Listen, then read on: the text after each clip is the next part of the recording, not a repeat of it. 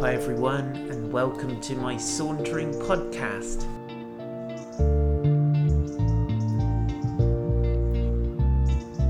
My name is Paul White and I live in a gorgeous place called Weymouth, and this podcast is a collection of saunters that were born in lockdown, but it's also got some additional stuff which is just fresh, hot off the press.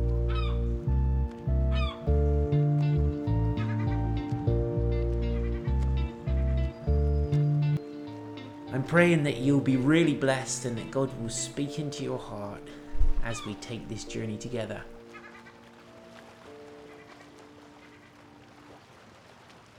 So please go ahead and hit the subscribe button to keep updated with the very latest Sauntering podcasts. Good morning, saints and saunterers. Here we go. We are sauntering again today. Apologies for the delay. And we should just thank God for the arrival of Forty and Kira's little baby. And well done, Kira, for a very hard work. It's tough going, but what a great job. And we bless you guys in Jesus' name.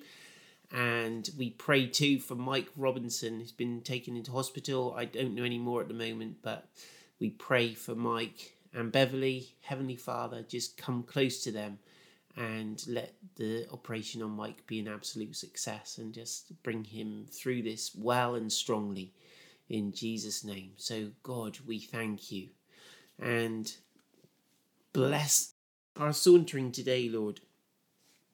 Good morning, Fliss and Kathy and Paul and Fran. Thank you. And Mary, good to see you. So we're on chapter 20 today. It's not a long chapter. It is a chapter once again where Abraham gets himself into some trouble, and we'll see. So let's press on. So remember, yesterday was a really tough day, wasn't it? We were talking about the judgment on Sodom and Gomorrah and the cities in the valley, and Lot's compromise, and the sad kind of unraveling of that story. A very painful story, and I'm sure as we read Abraham journeyed towards, he went away from that area. I'd imagine he just wanted to get shot of the place and just put those painful memories out of his mind. So it says, from there Abraham journeyed towards the territory of the Negev and between Kadesh and Shur, and he sojourned in Gerar. And Abraham said of Sarah, his wife, she is my sister. So he's back on that old story again. It's like, hold on, Abraham. We just did all of this back in chapter 12, I think it was. Oh, gosh, with the king of Egypt. Now he's doing it again. So he's moved away from the area where he was. He's travelled to a new region called Gerar. And now he's coming out with the same story, that Sarah is my sister. Well, we know that's a half-truth. A half-truth is effectively a lie. And so, Abraham, come on, you've grown up, surely. You've had these experiences of God. And yet, here he is sliding back into that old ruse. And Abimelech, king of Gerar, sent and took Sarah. But God came to Abimelech in a dream by night and said to him, behold, you're a dead man because of the woman whom you have taken, for she is a man's wife. Now Abimelech had not approached her, so he said, Lord, will you kill innocent people? Did he not himself say to me, she is my sister? And she herself said, he is my brother. In the integrity of my heart and the innocence of my hands, I have done this. So this is incredible, isn't it? This unknown pagan king has taken this woman who he thought was fair game because everyone was saying, oh, she's Abraham's sister. The fact of her incredible age doesn't seem to bother him, as it didn't seem to bother the king of Egypt before when she was significantly younger. But was this still on account of Sarah's outstanding beauty, or was it because Abraham was a wealthy guy? It just seems that this whole behavior, this whole thing just seems so remote and alien from my thinking that anyway, there's this guy traveling through your land, so you poach his wife. Come on. Anyway. But now Abimelech is feeling affronted by God because he's saying, God, I didn't actually touch her. Honest gov, I didn't touch her. I didn't lay a hand on her. In any case, the guy said she was his sister. And he said, and she herself, so Sarah went along with the story and said, he's my brother. And so Abimelech is saying, listen, in the integrity of my heart and the innocence of my hands, I've done this. Then God said to him in a dream, yes, I know that you have done this in the integrity of your heart. And it was I who kept you from sinning against me. So Abimelech is saying, I didn't touch her, Lord. And God says, no, you didn't touch her because I didn't let you touch her. Let's get the story absolutely straight. But God does commend Abimelech for his integrity, even though he's stolen another person's wife or sister even, and made her part of his harem of wives, because he already had a wife. He had possibly more than one. But God does recognize that there is some integrity there. He says, therefore I did not let you touch her. Now then, return the man's wife, for he is a prophet, so that he will pray for you, and you shall live. But if you do not return her, know that you shall surely die, you and all who are yours. Wow. I don't think Abimelech, having met with God, is going to try his chances. But just in case, God is saying, listen, if you don't return her, you're going to die. All of your whole household is going to die. But he says this incredible thing. He says, now then, return the man's wife, for he is a prophet, so that he will pray for you. Now, this is the first we've heard God actually endorse Abraham as a prophet. Now, just in case anyone out there is still under the illusion that prophets are always right in every detail of their lives because they bring a word from the Lord, it is not necessarily the case. And Abraham was not right in every detail of his life. Clearly, what he had done was actually wrong. He'd sinned against his wife. He'd sinned against Abimelech. He sinned against God. He hadn't trusted God, which is what this boils down to. And we'll see. We'll dig under the surface a little bit in a minute, and we'll see some more things.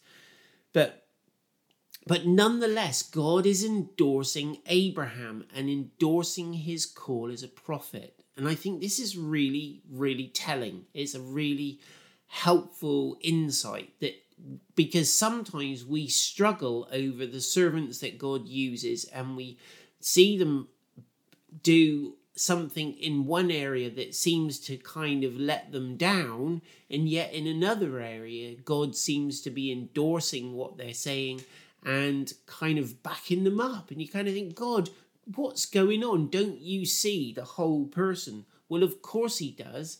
And the whole person will be judged and is accountable to God, absolutely. But nonetheless, God uses imperfect vessels. God uses incomplete projects to deliver his word and his message. And so, interestingly, when we think about Abraham as a prophet, we don't hear him coming out with great prophetic pronouncements or great soliloquies like Isaiah. And we think, wow, that's a prophet. Where did Abraham prophesy? Well, actually, what Abraham did was he listened to God. He lived a life that demonstrated the kingdom of God, even in a very, very pagan, hostile culture. Although he didn't get it right 100% of the time, his life was a prophetic sign. And his life was foretelling something. And there are so many things that the life of Abraham and Sarah prophesy about. It's profound. And it's really worth just reflecting on what their lives teach us. But even in this moment, he's a prophet in training, and God is training him, and he's not there yet. But nonetheless, God said, if you let him pray for you, you'll be healed, you'll live.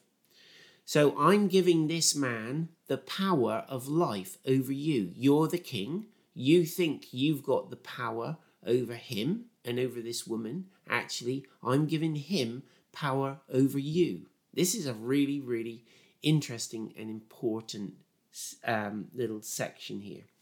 So, buenos dias, Flor, and good morning, Wills. So, but if you do not return her, know that you shall surely die, and all who are yours. Verse 8. So Abimelech rose early in the morning. I love it when we see that. It's when somebody is going to be obedient to God. They get up early in the morning and get started on it straight away. It's the first thing they do. It contrasts sharply with Lot, who's dithering around and almost getting himself destroyed. And his wife did get destroyed in the process because his heart is not 100% to serve God, but he had a divided heart. He had divided loyalty. But Abimelech, he's encountered God. He's going to get on with it. First thing he does in the morning. So Abimelech rose early in the morning and called all his servants and told them these things.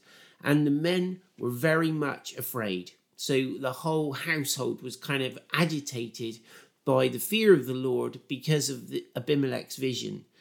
And then Abimelech called Abraham and said to him, "What have you done to us? And how have I sinned against you that you have brought on me and my kingdom a great sin? You have done to me things that ought not to be done." Now, Abimelech is giving the man of God a proper good talking to and saying, listen, this is unacceptable, the way you've treated me. And you've done something to me that ought not to be done. And really, Abimelech is saying, you're the guy who should know better. And actually, because I've just got off the phone to your God, and he's told me you're a prophet. How come this is going on? And that's really what's behind all of this. And Abimelech said to Abraham, "What did you see that you did this thing?" And Abraham said, "I did it because I thought there is no fear of God at all in this place, and they will kill me because of my wife. Besides, she is my sister. Indeed, she is indeed my sister, the daughter of my father, though not the daughter of my mother, and she became my wife." And listen to this. Verse 13. So now we're having Abraham justifying himself. He's saying, well, she is technically my sister. Abraham, shut up. So she is technically my sister. But listen to this in verse 13. It says, "And when God caused me to wander from my father's house, I said to her, this is the kindness you must do to me. At every place to which we come, say of me, he is my brother." This is incredible because Abraham here is blaming God. He says, when God caused me to wander from my father's house, and the word there for wander is the word like a sheep that's gone astray, or a drunkard who's staggering aimlessly and directionlessly around. And he's not only justifying himself because he's told a half-truth and he thinks that should be enough, which it is not enough. He's now blaming God and saying, yeah, well, God made me wander and dither around, and here I am in some foreign country I've washed up in, God alone knows where, because God made me do it. And there's this sense of, Abraham, come on, mate. You are a man of God. You can do better than this. Don't start blaming God. Anyway, so when God caused me to wander from my father's house, anyway, he agreed this thing with Sarah. Well, it was an agreement that they both made, and she had entered into it, but he was in the position of power, certainly in those days, as her husband, and he shouldn't have required that of her. And so she'd gone along with the story, but it was unfair on her. It was and it was a lie, and it's caught up with him. Verse 14, then Abimelech took sheep and oxen and male servants and female servants and gave them to Abraham and returned Sarah his wife to him. And Abimelech said, behold, my land is before you. Dwell where it pleases you. So this is incredible, isn't it? So he's coming once again. The king who has been wronged is coming to Abraham, who's really done the wronging, and he's bringing all this wealth. He's bringing like compensation to Abraham to bless him. And he's saying, actually, my whole land is here. You know, you can go where you like. You're a free man of this land. That's incredible. And he's adding to Abraham's wealth, and Abraham is now being given freedom to move around in the land. In verse 16, to Sarah, he said, behold, I've given your brother 1,000 pieces of silver. It is a sign of your innocence in the eyes of all who are with you, and before everyone you are vindicated. So he's saying, Sarah, listen, you're an innocent party in all of this. I've given your brother this money, but really what I'm saying to you is you are innocent, and I'm kind of humbling myself and giving this payment over just as a way of declaration.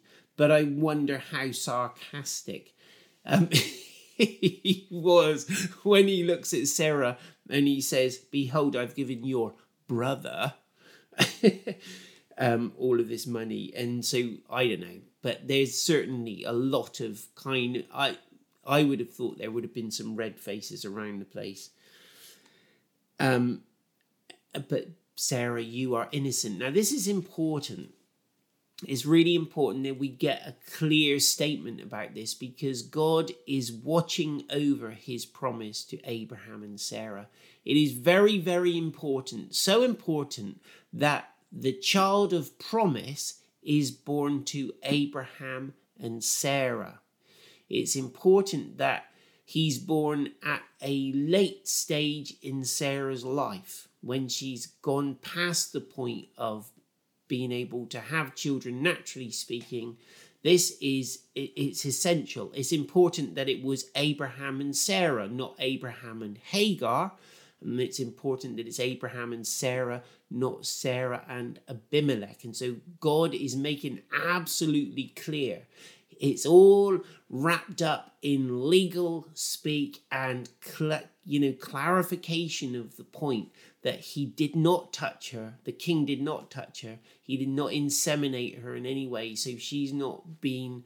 The offspring that will subsequently be born to her is not his in any way. It is entirely Abraham's and hers. And so God is kind of making a very clear point that this woman's womb is a holy place, and there's only one child going to come from it, and that's the child of promise. And the child of adultery or any other kind of activity is not going to be anywhere in it. I hope that makes sense, what I've just said. I think I could have said that slightly tidier. But then Abraham prayed to God, and God healed Abimelech, and also healed his wife and female slaves, so that they bore children. For the Lord had closed all the wombs of the house of Abimelech because of Sarah, Abraham's wife. Now, it's an interesting thing, isn't it? We don't get the sense of how long Sarah was actually there. It seems to have all happened like quickly, and yet there was some evidence in the household that their wombs had been closed, that God had stopped them all from being able to conceive for that period that Sarah was in the house. Now if that was as quick as one night or, a few days, I wonder how they knew. But anyway, it's interesting as well that it was in the whole reproductive thing of that household was hijacked whilst God was watching over his promise to Abraham and Sarah. Really, really interesting.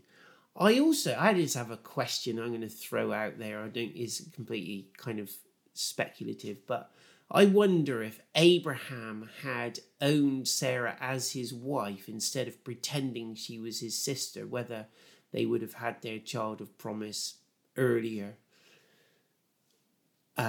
Because I think he was dishonoring her, wasn't he? All the way through, it's kind of putting a distance between himself and his wife and saying, no, she's my sister, instead of saying, yeah, she's my wife and I'm proud of her, and if you take her, I will die for her, but God surely is big enough to protect Abraham in that culture where wife stealing was a thing.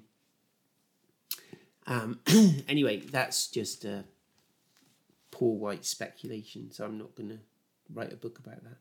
Then Abraham prayed to God, and God healed Abimelech and also healed his wife and female slaves so that they bore children, for the Lord had closed all the wombs of the house of Abimelech because of Sarah, Abraham's wife. Now, I don't know. I find this an absolutely fascinating story because it indicates to us just how human God's servants are. And even though he's called us to be a prophet or whatever he's called you to be, you're a human being. But, God is still... We still carry his reputation around with us and his reputation with the people that we rub shoulders with. And let us look for how honourable we can be, not how sneakily dishonourable we can be, and see what we can get away with. But let's actually be exemplary. Let's tell the truth even when it hurts, and swear to our own hurt, and so on and so on and so on. But may God bless you and watch over you today, and I pray that God has spoken to you through this and will continue to speak to you as you reflect on it throughout the day. Have an amazing day, you guys. Take care.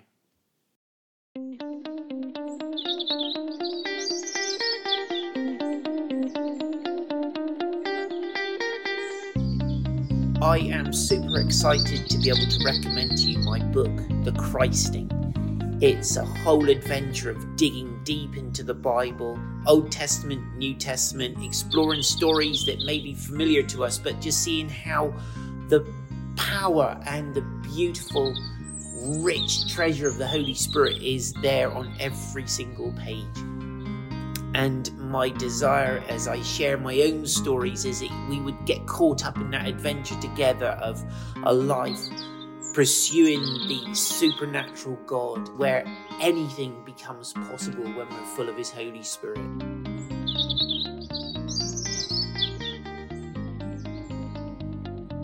And so my prayer for you as you read this book is that you'll get excited to embark on your own voyage of discovery with him, but more than anything else, that you would fall more in love with Jesus.